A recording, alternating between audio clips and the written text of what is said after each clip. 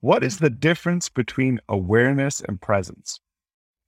Awareness is the foundation on which you can be present, but it's very foundational. It's interesting. Precision of language is a funny thing because again and again, I discover or uncover the imprecisions in my language. And awareness and presence are two words that I definitely have used interchangeably in the past, where now I don't think that makes any sense because those are not different. the same thing at all, right? They're very, very different. Well, I feel like they're kind of cousins. They're not super. Yeah, I mean, they're related. Yeah. They're related, they're related for sure, but they're not the same thing. Yeah. And to me, awareness is about the becoming, transforming into the observer, the one instance above the beingness of yourself, where you can see, hear, feel, and notice way more than you usually would, right? You're really wide open to perceive, to be aware, to notice. It's more of a curiosity. It's more of a willingness to find than necessarily a question that you ask for it to be answered. So you can walk down, nature and practice awareness and just feel the energy of the trees, the wind, your breath, the tension in your legs, many, many things at once. And what you notice and how broad and wide your awareness grows and how much your awareness can hold is part of kind of the exercise, but it's sort of an unfolding of sorts. And it's seeing how much broader you can make the vision of, like, almost like, typically during normal day-to-day living, you look through a very kind of small circle through a board. And then when you practice awareness, that means how much broader can you make that circle until eventually, you see everything. Right? Or you have like a whole range of you. And with awareness, it's not just the seeing, it's the sensing, the feeling, the noticing of things. Presence to me is about using awareness. Once you have awareness, laser focusing it on one thing, right? It means like it's very directive. When I'm present or when I have presence, I am focusing my awareness on something and nothing else. And I choose that. I choose where I focus on and I'm fully focused on, right? Yeah. So it's like a laser beam. One thing is a laser beam. Another thing is, I don't know what would be a good example for something that receives more and more data, like opens up maybe a funnel, a bigger and bigger funnel through which the world can be filtered through or captured. I don't know, maybe a net, right? Awareness is like casting a broader and broader and broader net and catching more things. And presence to me is like a laser beam. It's like pointing your awareness on a very narrow area to one thing or one person and being fully there, like 100% with all the cells in your body there and present for that experience, for that thing. And when you don't have awareness, without awareness, you cannot generate the focus to create presence, right? But you can have awareness without presence. And it actually is a totally different state, or not totally different, but it is distinctly different state related. Like it feels somewhat similar, but distinct. But it's much more, awareness is receiving and presence is giving in some way. Like the arrows point, away from you or towards you.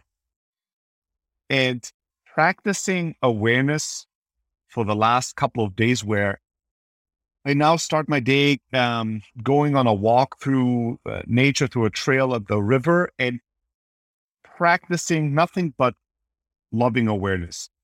It's being as broad in my perception as possible, like noticing the people, the trees, the river, the wind,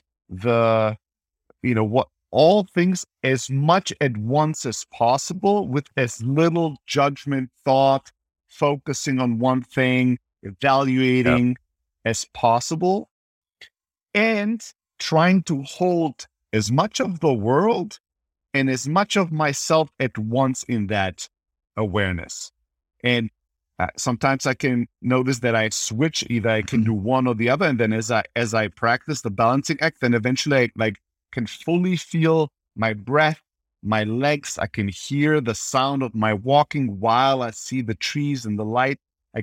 But it's always I put more things in the basket, more, and then eventually it overflows and flips, or one thing in the basket pushes everything else away. And now all of a sudden I'm focused on that one thing, and then I have to come back and like opening the basket for all the things. And then there's also this perceiving and being aware, but then that creates like almost like echoes within you, which are now again your own constructs, which take away from, awareness again. And it's that for me is like the most tricky part about practicing this almost. Because as the world around you moves and flows and things pop up into your sight, into your sphere of awareness, many things, different things have different magnetic power, right? So, maybe as you walk through the forest, you could hold many, many trees at once that are glittering in the sunlight, and it just like it feels like one big organism. Maybe that's easy. But as people pass you by, it's going to be easy sometimes to just perceive them without a magnetic force focusing your awareness or your attention to one person or one thing or a judgment or a thought or an association.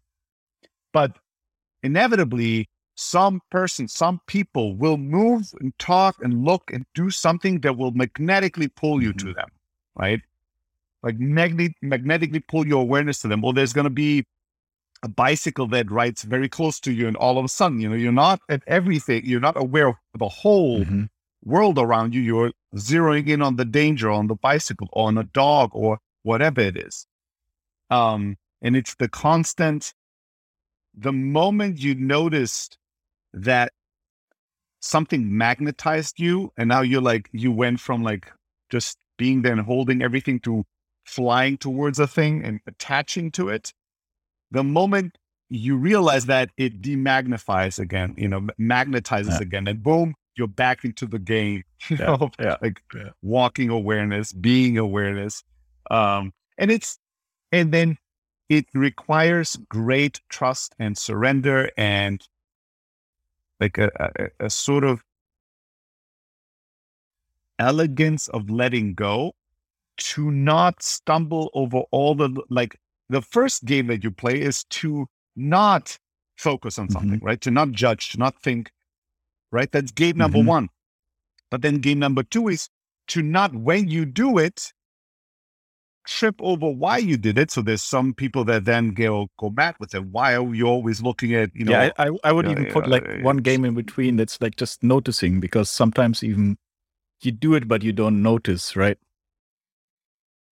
It might take you a couple of seconds or a couple of minutes or whatever it is. Sometimes it just runs away with you until you catch it, in a half hypnotic state.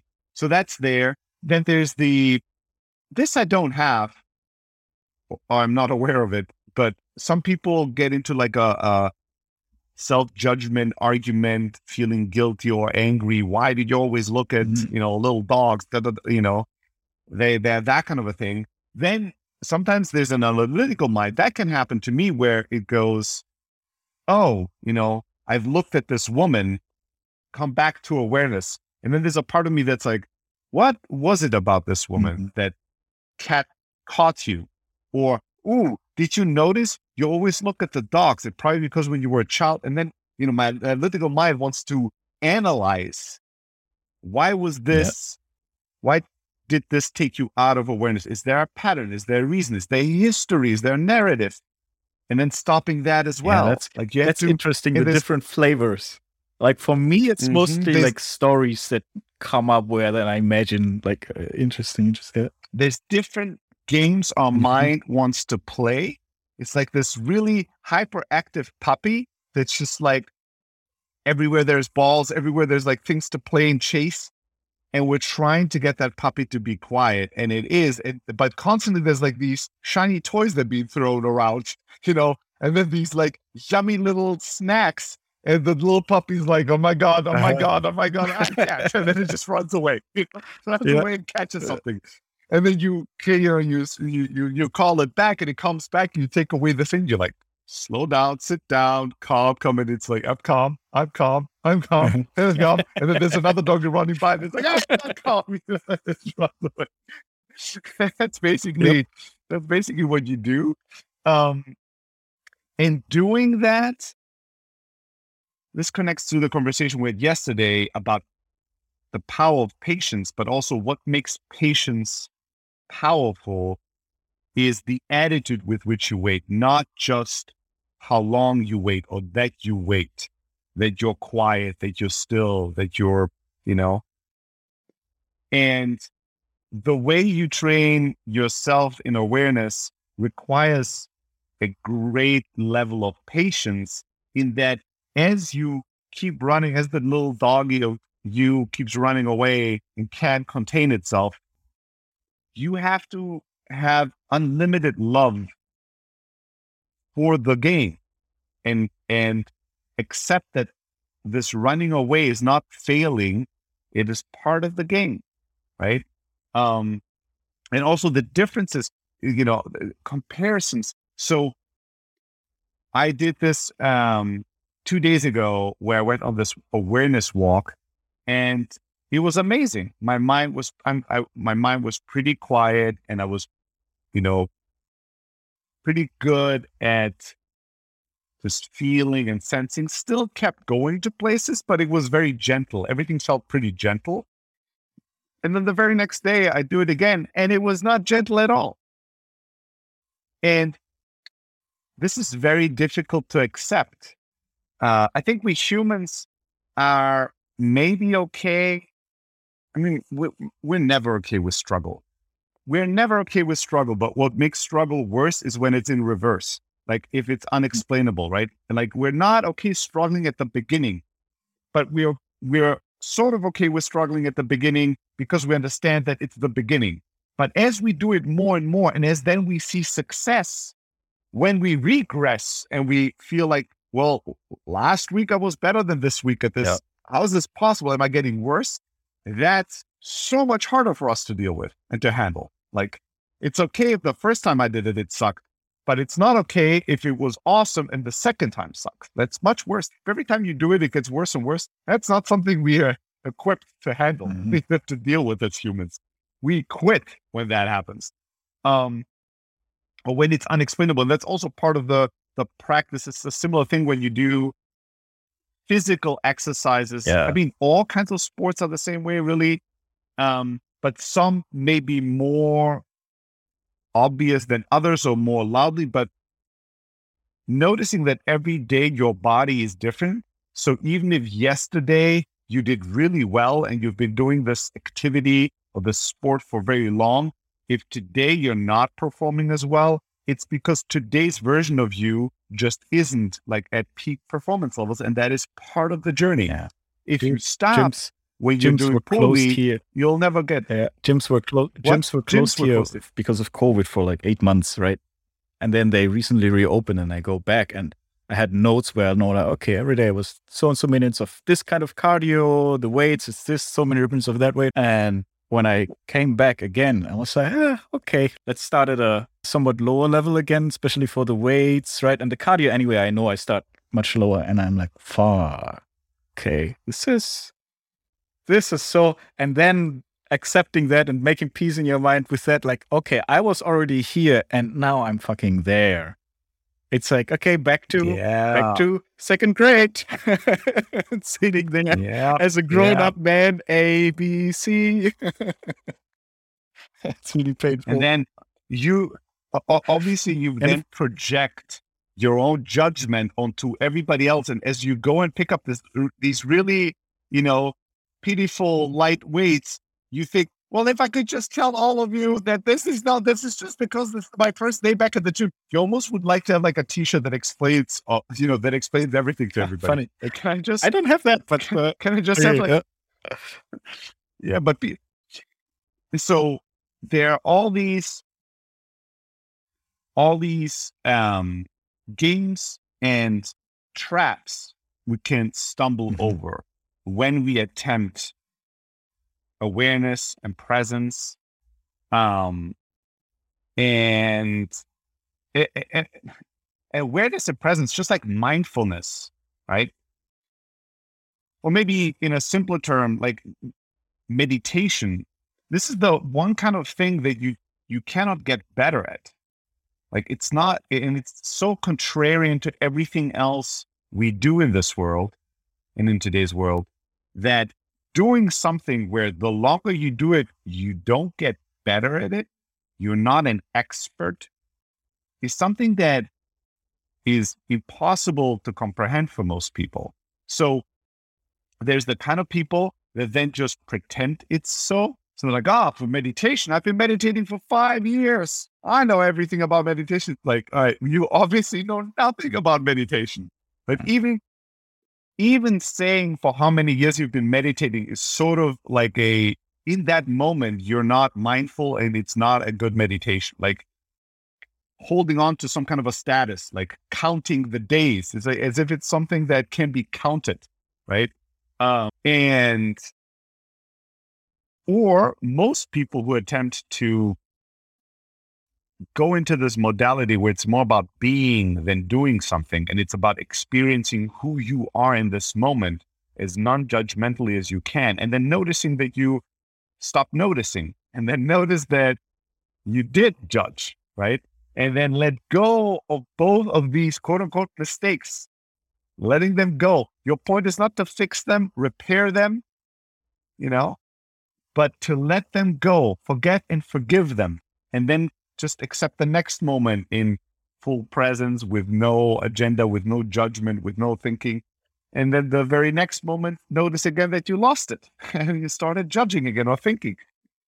That is something that as people try it, they struggle.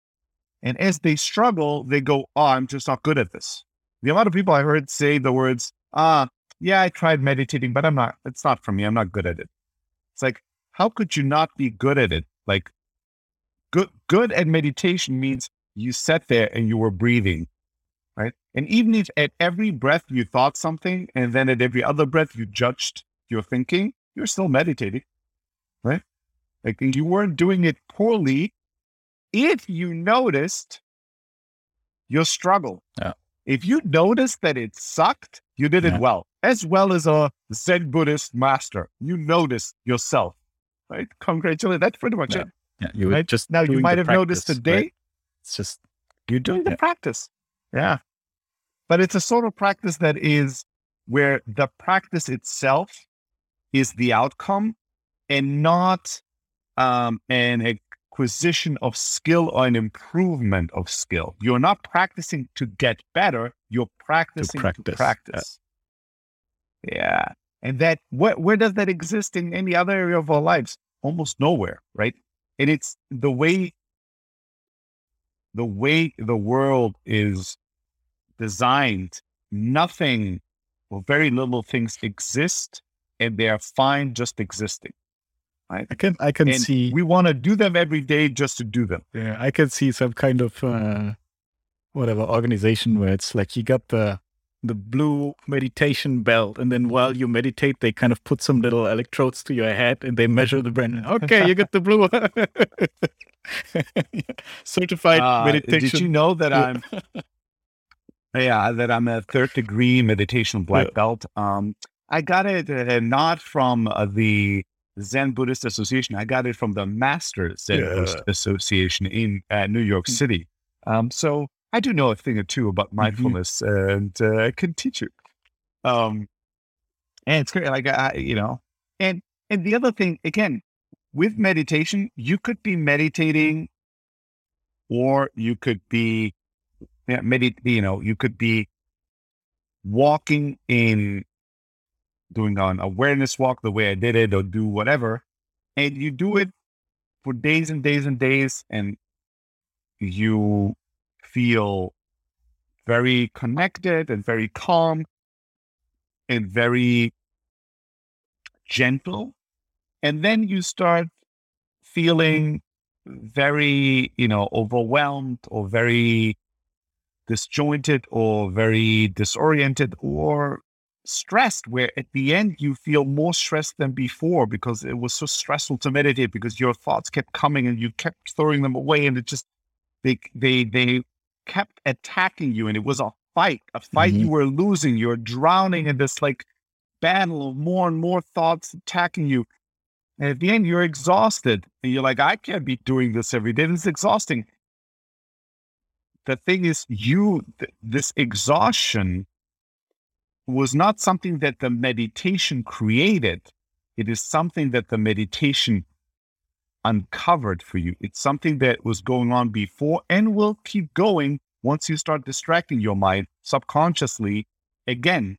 It's just that through the mindfulness practice, you now know. You cannot not know anymore. Now you know that your mind is going crazy right now.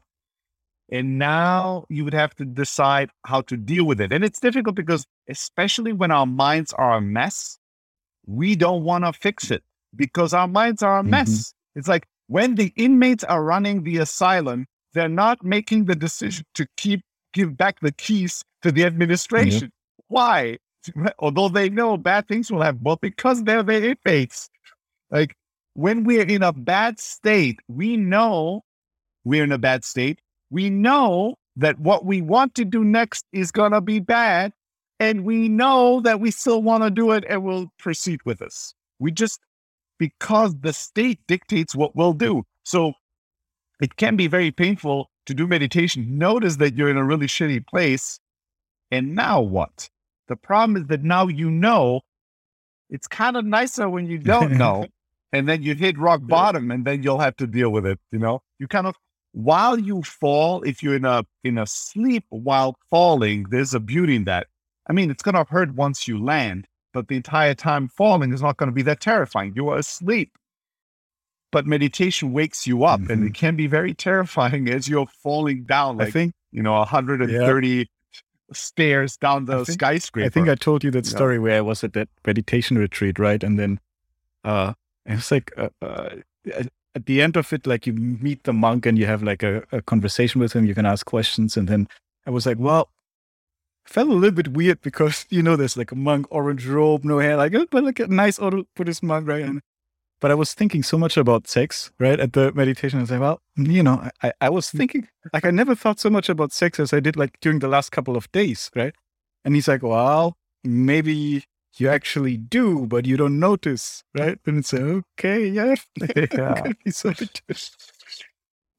Maybe it's not the meditation that makes you think of sex because the meditation had no sexual content. Maybe it just made you hear and see all the sexual thoughts, that you have during a normal day. And, we all want to be enlightened, but nobody wants to, I think, deal with the consequence of enlightenment, right? Like now and it's like, now I kind of don't have the bliss of ignorance anymore. Yeah, there's a reason why we put I some don't things know. in I the just shadow, don't know. right? There's a reason why we are ignoring things, right? Because it's very, very inconvenient. To see can be very inconvenient unless you have a growing amount of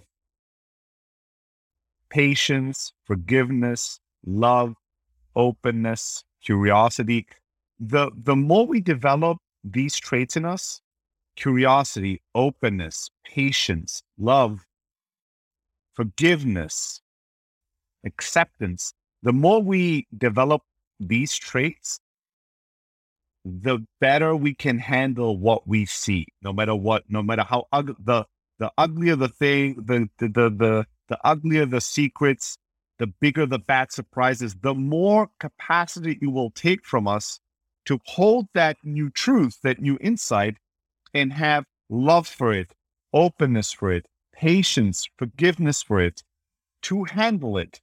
And the bigger it is, the more of these traits it requires. And when we're not very strong on these things, and most of us are pretty weak on most of these areas, then when we find out something new and terrifying about ourselves, we're just like, I don't know, this is burning, we're flipping it over from one head to the other, it's burning, and then we let it drop. Mm-hmm.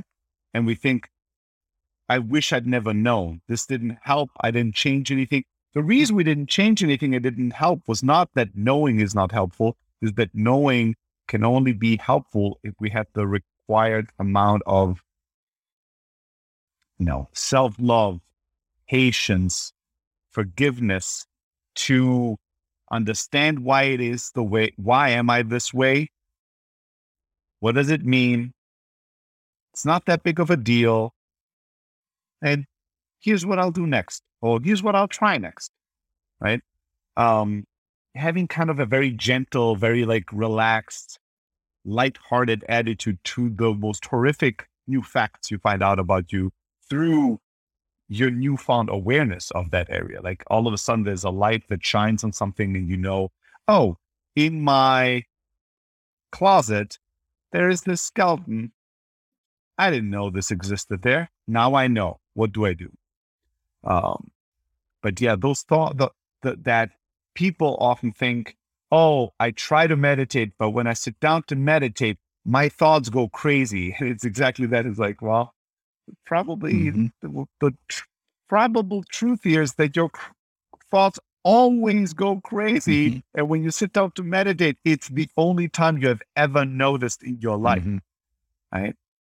Noticing things, like really noticing yourself, really experiencing yourself, being self-aware, is, a really powerful thing, but it is tricky business. And when you go quiet, that's the same thing. I think Naval tweeted this once where it's like, if you want to know the quality of your life, sit alone in silence for 30 minutes and see how you feel. You want to know if you live a good life? Sit somewhere in silence for 30 minutes and see how you're doing, right? How are you doing? Are you panicking? Are you bored? Are you nervous? Are you afraid? Can you even bear half an hour of silence? In today's world, you take 100 people, you tell them to sit somewhere randomly and not do anything for half an hour. And it's not like some kind of stimulating environment. They can be on their phone. Just sit there. And many people will not be able to finish 30 minutes. They will decide to stop the experiment and pick up their phone or call somebody or move somewhere, eat something, do something, right? Sitting half an hour just being bored. There's a mindfulness exercise where it's like practicing boredom, daily practice boredom. And the whole idea is you take an hour a day. Now that's extreme. Some people reduce it down to 30 minutes. Some people start with 15 minutes, but you take an hour. The goal is in that hour to not do anything, right? And that includes, to be hyper mindful. That includes to be like, oh, I'm just going to notice my breath and sit here inside. That's meditating. That's not doing nothing, right? So it's the art of just sitting there and looking around the room and waiting for the time to be over and just allowing random thoughts or bad feelings. You can be, I think, playful. Most people will anything that turns this to play or makes it more interesting is fair game. Not, I'm going to solve math problems, right? That's doing math, or I'm going to think about this problem I have in my marriage and then solve that in my mind. That's also not doing nothing. It's solving math. But I'm going to start, looking at the pattern of the wall, and I'm going to start seeing little faces in it. And then I'm going to think about these faces having a conversation, what their names are. That's fair game. You're bored and you're just fantasizing. What kids right? do. That's something that's yeah, exactly. When kids are bored, that's exactly what they do. They just look around for anything that they can turn in their mind into play, right? That's cool. And some people do this as a 30-day challenge where you have to be bored for 30 minutes for 30 days. Go. And it sounds laughable. And it sounds like it should be the easiest thing in the world. But today, and in an increasing fashion, this is going to be black belt shit. there's going to be, I've been saying this for 7, 8 years now, that in the future, there's going to be seminars, workshops, schools, courses, spas, where we're going to be going to be offline, to just be offline. And it sounds laughable, but having told, like 200 years ago, if you told somebody that you're buying a book to learn how to eat, I mean, it'd be insane. It'd be an insane statement. What do you mean, learn how to eat? There's nothing to learn. You just put it in your mouth. But I want to know what is good to eat. What do you mean what is good to eat? What's available is good to eat. Anything that won't kill you is good to eat. What are you talking about? Learning to eat. And now we have like books, courses, industries, experts, nutrition. What is all this shit, right? Same thing with like exercising. It's insane. A couple 100 years ago, you told somebody, go to a place and you pay them to lift heavy stuff a couple of times up and down, and then you leave that stuff there, and you leave, and then somebody else comes and pays them to lift the heavy stuff a couple of times up and down and leave again. It's insane. What do you mean exercise? Exercise is a completely insane concept. I even remember reading the Nike founder's story, right? And then he talked about like when jogging became a thing in the US at first, people looked at this like crazy, like, what, you're running, but not away or towards something, but you're just running for running. And now it's like, yeah, of course it's jogging, but it's kind of funny to think, oh, this is how people thought about it when this first happened. Like some people running for no reason. It is insane. Somebody invented this, right? Somebody came up with the idea of this because of the insane and inhumane world we live in, right? We live in a world that is not designed for humans anymore. And so we need to then design solutions so we feel a little bit like humans again, right? We don't see sunlight, so just take vitamin D pills. And we don't get exercise, so just run in circles inside of a building and pay them $100 a month for it. You know, we don't know what to eat because we have too much and it's too shitty. So buy this book and go sign up for this online course and then pay this personal nutrition coach to help you eat the right stuff. I mean, that's all insane. And one day, increasingly, people will have to learn what it feels like to be offline. Like people are going to we're going to eventually get some kind of sunglasses or, contact lenses or something. And then game over. Then I don't need a fucking phone. A phone is a dumb device. Then the internet is overlaid over all reality, always accessible. And then that's it. And then going offline will be like a weird feeling. People will have to learn it. Well, I'm offline, but I don't know how to do this. Well, we have an offline coach for you that he's going to teach you how to like walk around and just look at the world. But just the real world, it's so boring and empty. I'm understimulated. Yes, we're going to teach you how to walk and look at one building at a time. What? I can't. Can we start with 10 minutes? Of course, we have a 10-minute package. We have a 12-minute package. People are going to have to learn what it feels like to be offline. Like, just like we're saying now, oh, I'm going, like they used to say it, I'm going online, mom. Hey, friends. Oh, I can't speak now. I'm planning to go on the interwebs, for an hour. Like that was a thing. Now it would be funny to tell somebody that you're going online because it's sort of assumed that, you're always kind of in close proximity to a device that's online. But there's going to be a time where it's going to be the reverse. You're going to have to tell people, hey, I'm going offline for an hour. People are like, wow, you're going offline? Why are you doing that? Where? People are going to be asking, where? When do you go offline? Oh, there's 3 places. There's one place that's really great that I like. It's on 4th and 16th Street. Oh, I've never been to that place. I go offline to this other place, because no human and no apartment and no fucking car and nothing will be offline. Your chair, your socks, your fucking underwear, everything will be online. So you'll have to go to a place, pay people, and wear special gear to be offline for a couple of hours because people are going to be losing their fucking minds and smashing their heads against walls and jumping off buildings.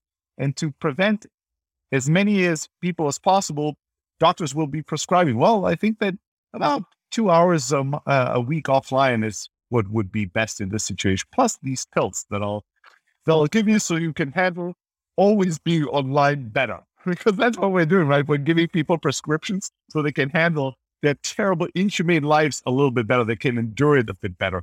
That's going to be the same thing. It's going to be like, the more holistic approach is for you to be offline for a couple of hours a day. But if you can't do it, here's some drugs you can take.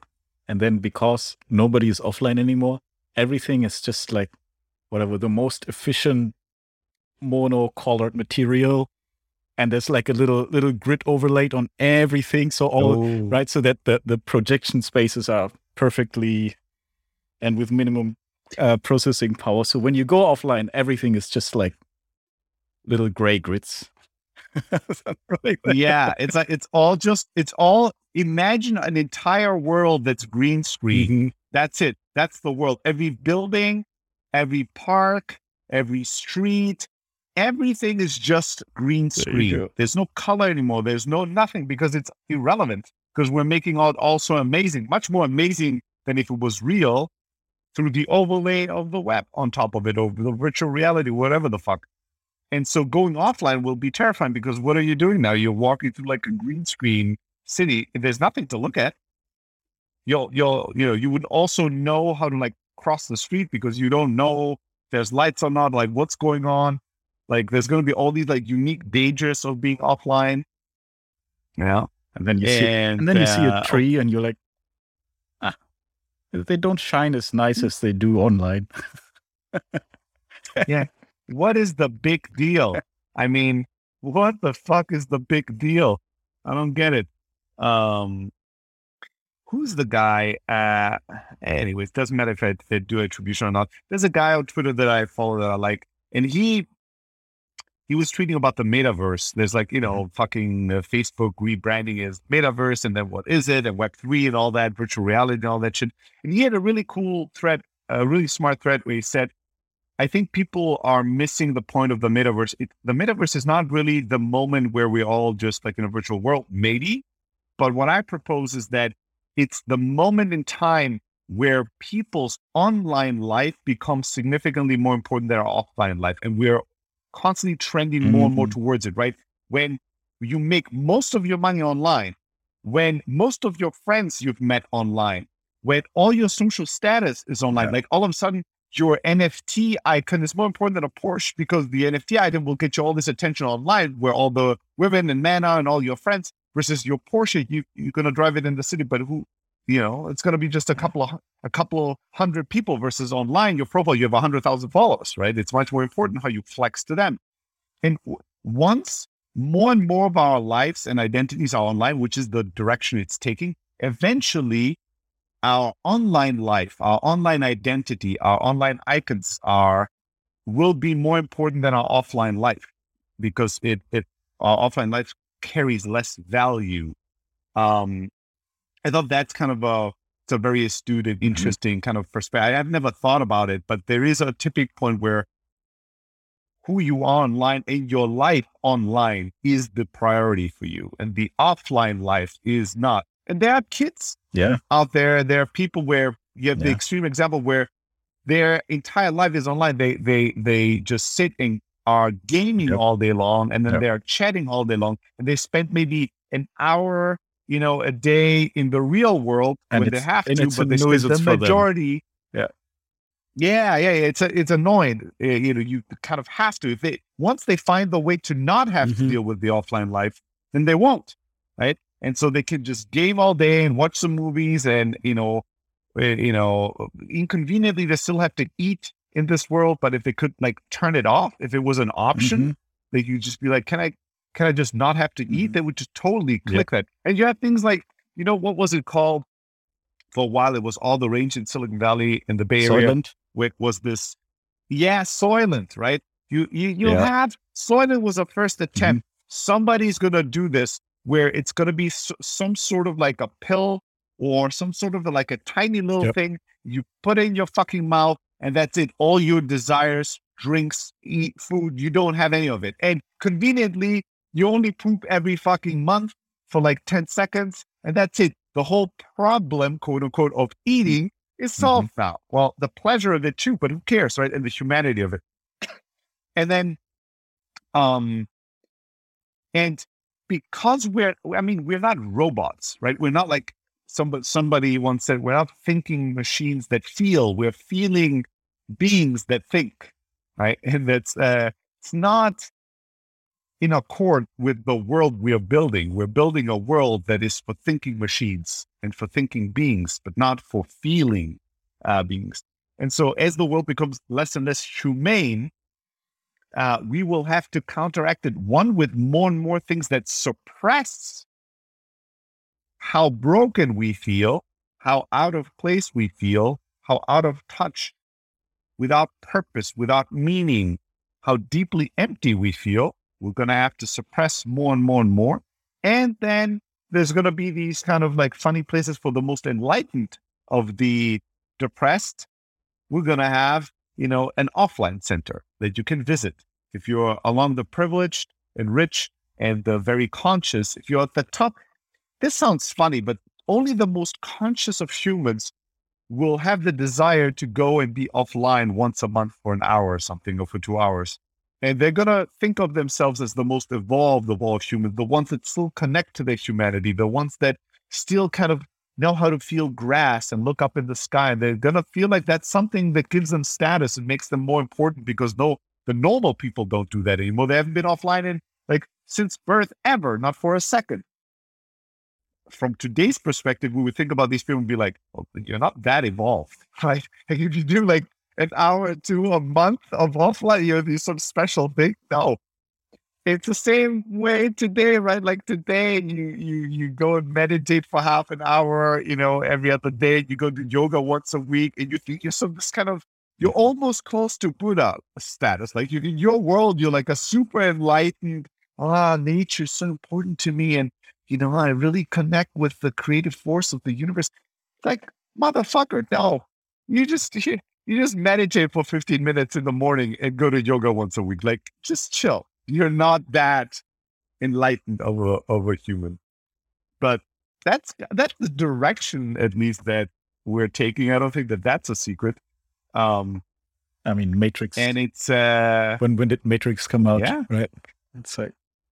it's been a minute, but it's definitely being predictive. You know what's funny about Matrix is that it's a sort of movie. It is probably the last movie of its kind where when Matrix 1 came out, people did not know what the movie was about. They had no idea. And they ran the only thing you would ever get as information before going and watching a movie would be the poster and a trailer.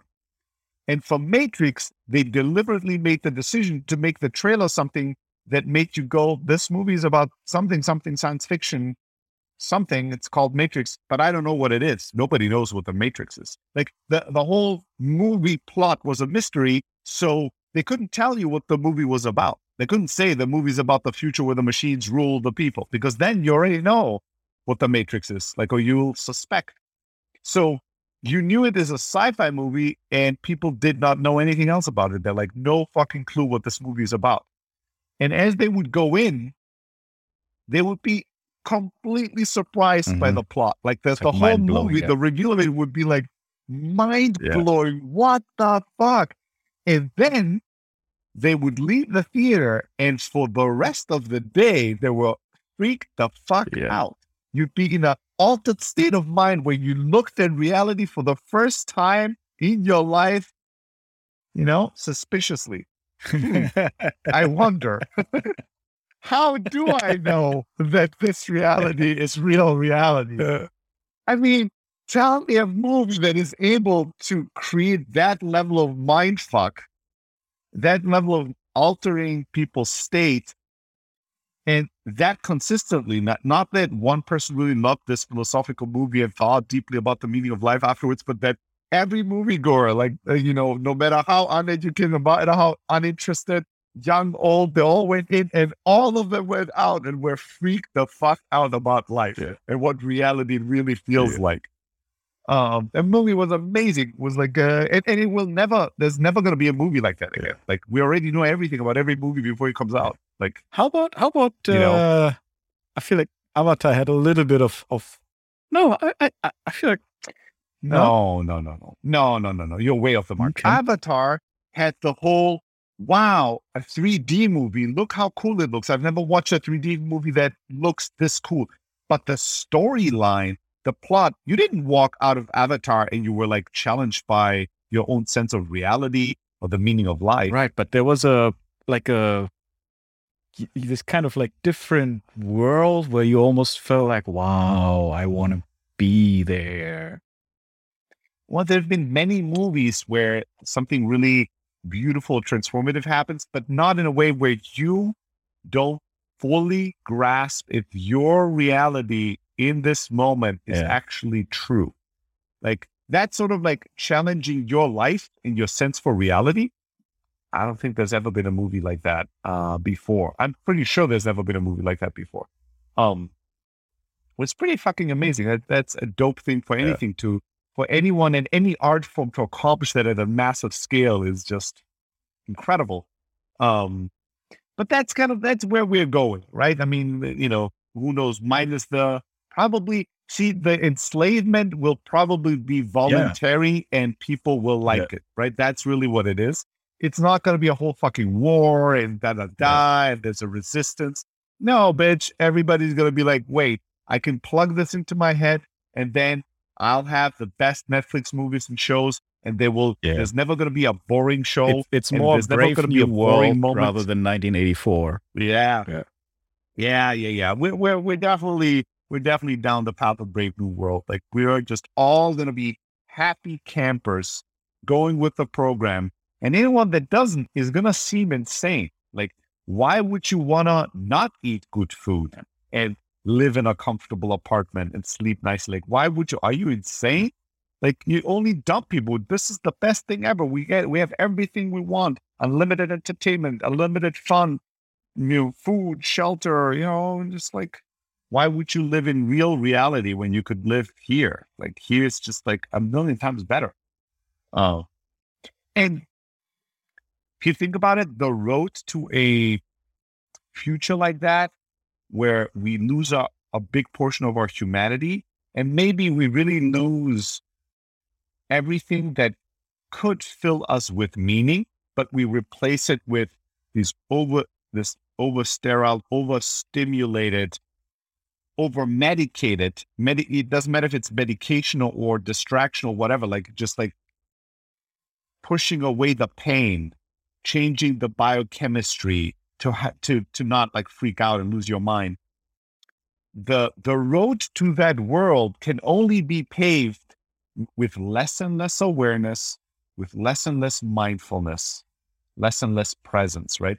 As you take away awareness and mindfulness from humanity, so humanity speeds up its march towards that future, right? And needs that future really to come quicker. Like the more I'm on my phone and on my tablet and gaming, the more of that I need to handle my anxiety, to handle how terrible my body feels because it has moved in fucking 10 hours of just looking at a screen, right? The more I need and addicted I get. So this voluntary Brave New World comes about because of the way that technology is eradicating awareness and mindfulness in our daily lives. It chips away at it, a little bit away from there, a little bit, now I still remember a time where when I was waiting for the bus, I had to just wait. Mm-hmm. There was nothing to do. Mm-hmm. And sometimes the bus didn't show up. Mm-hmm. And then there was really nothing to do. Like for half an hour sometimes. Mm-hmm. I just stood there and fucking waited, looked at the sky, at the birds. I didn't enjoy it, but I was just waiting. Yep. Just waiting does not exist anymore for children today. They don't know the concept of this. Like I cannot, like, I'm just going to stand here and not do anything for 5 minutes while we, wait. So many things have been chipped away and eradicated. And with them, what goes with them as a byproduct is our awareness, is our mindfulness, is our ability to be present. And as all these things go, the more we actually need that future to come and to take care of us, because we can't take care of us anymore. And then as this plays out over time. Also, like you said, 10 hours, you don't move your body and then you feel really shitty, right? And then you do that over, 10 years and your body becomes this weird thing that really now is just a nuisance, right? It's like, you don't. Yeah, the longer these are all momentum-based, self-perpetuating systems that where one thing leads to an amplification of the next, which leads to the amplification of the first thing, and so on and so forth. Yeah, maybe like you wear some suit that's like electrostimulating your muscles just to a, survival necessary level. And even that shit already exists, right? There are these places where you go and you wear a suit, like a diver suit, and it's connected with 1 million cables, and it's the workout of the future. I mean, this has been around for a number of years now, where you do a 25-minute workout that is supported by these electroshocks that are stimulating your muscles, right? You're holding, there's different positions you have to hold, and then the electroshocks stimulate your muscles and contract them and all that. And they market it as the workout for the busy. It's like a holistic, perfectly healthy, safe, you're not going to get injured workout for the busy. What if you could get your whole body to be worked out like a 1.5 hour workout if it was just 20 minutes? There you go. Okay. In Germany, there's a bunch of places where I live. Today, I passed my building gym, and as I was looking inside, there was a personal trainer and there was an old lady, and she had a suit like that on, right? So this already exists. It is just that it's not good enough yet. So they have to work really hard to market it, I think. Euro was actually doing that for a while, like for a year or two. And he was saying, it's not as good as if you really worked out, but I do it once a week. And it's sort of, I get the feeling that it's way better than if I didn't do anything. I'm like, well, if you went to go on a walk for an hour once a week, that also would be better than doing nothing. Like, okay, I don't know. So they're smart, amazing humans that do this. And it already exists. And it's just not as good as real workout. But as soon as it gets a little bit better and a little bit more convenient, I don't know how, like also less awkward. I think people still feel awkward when they go to these places and then they have to wear a fucking like weird suit with cables on to do the workout. That's why also they can never do a workout. And that's probably not the only reason, but this is the kind of gym that is very small, that looks almost like a little boutique. And there can only be just like 2 or 3 people that work out. And you always work out with the trainer because it's just 20 minutes and the trainer is going to be telling you, go down to a plank or move your left hand this way or that way. I think it's not just because you need the trainer. It's probably also because it would just be so awkward to go there and stand there with a suit or by yourself and then just do the weird movements. So by having somebody that looks very professional, they all have polo shirts on and like a little clipboard and stuff. By doing that, it feels like very like scientific, sciencey. Oh, we're doing this. I'm being coached by this cutting edge science workout program. But it already exists. Yeah, the future's already there, just not evenly distributed in this in this sense. But we'll have to, every mind, your own mind, will have to be the resistance to this, right? If you want to hold on to your humanity, you'll have to develop and nurture your awareness and your mindfulness. And it's a difficult battle because you are fighting hundreds and hundreds and hundreds of thousands of the best engineers and business people on earth. And you're fighting the largest corporations on earth that are all conspiring, truly conspiring to make you spend less and less of your awareness on the fucking trees and the road and more of your time, energy, and awareness on their device, on their application, on their technology. And so you're fighting against this massive army. This is the way I was explaining it to my children when I was telling them why they can't have a phone. And I was like, you have to realize that behind this phone, there's an army of 1 million people, and all they do is they work every day. And what they want to do is they want to get you addicted to it. And none of us is smart enough and strong enough to fight against that many smart people and win. You can only lose. So anytime you use this device, you lose.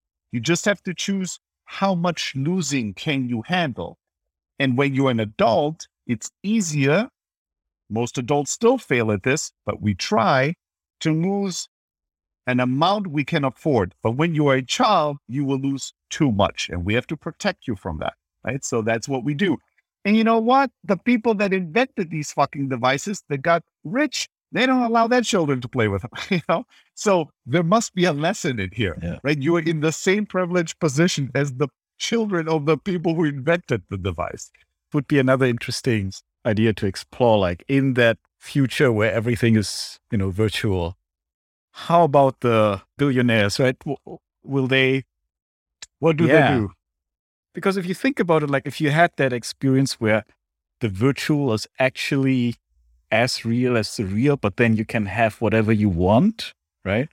Even if you can have everything, sometimes that's just as compelling to them to experience that, right?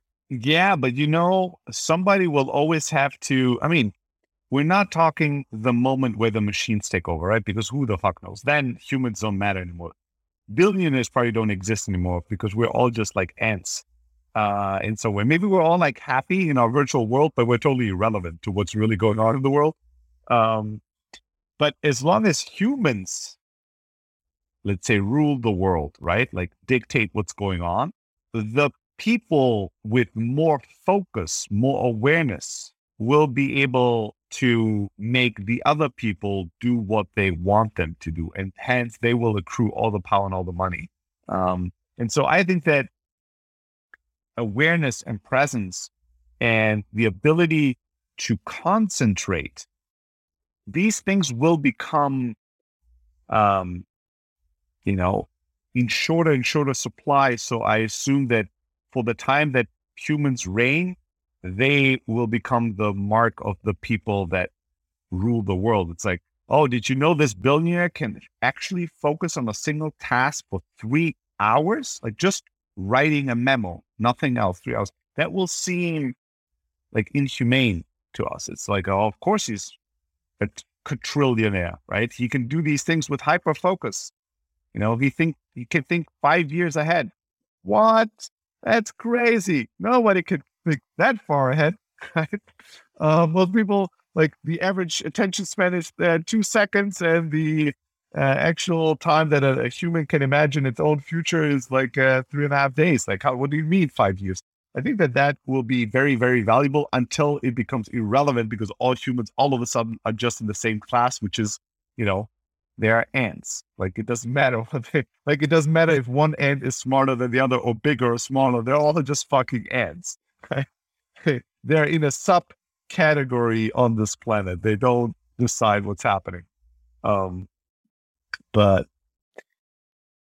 for now, for today, all we really can do is decide how important is our awareness, how important is our humanity. Like the way to save as much of humanity as possible, the starting point for sure is to save yourself, right? And the first way to save yourself is to ask yourself, what do I do today to carve out space to unfold awareness, to connect with my mind, with my being, with my body, to really feel, to really think, to really breathe, and to be in control of my life. So I decide when I pick up a technology like a phone or like a laptop or a tablet or something else, that I had a purpose and a mission with it. And then I used it to accomplish these things. And it didn't end up using me to accomplish its own agendas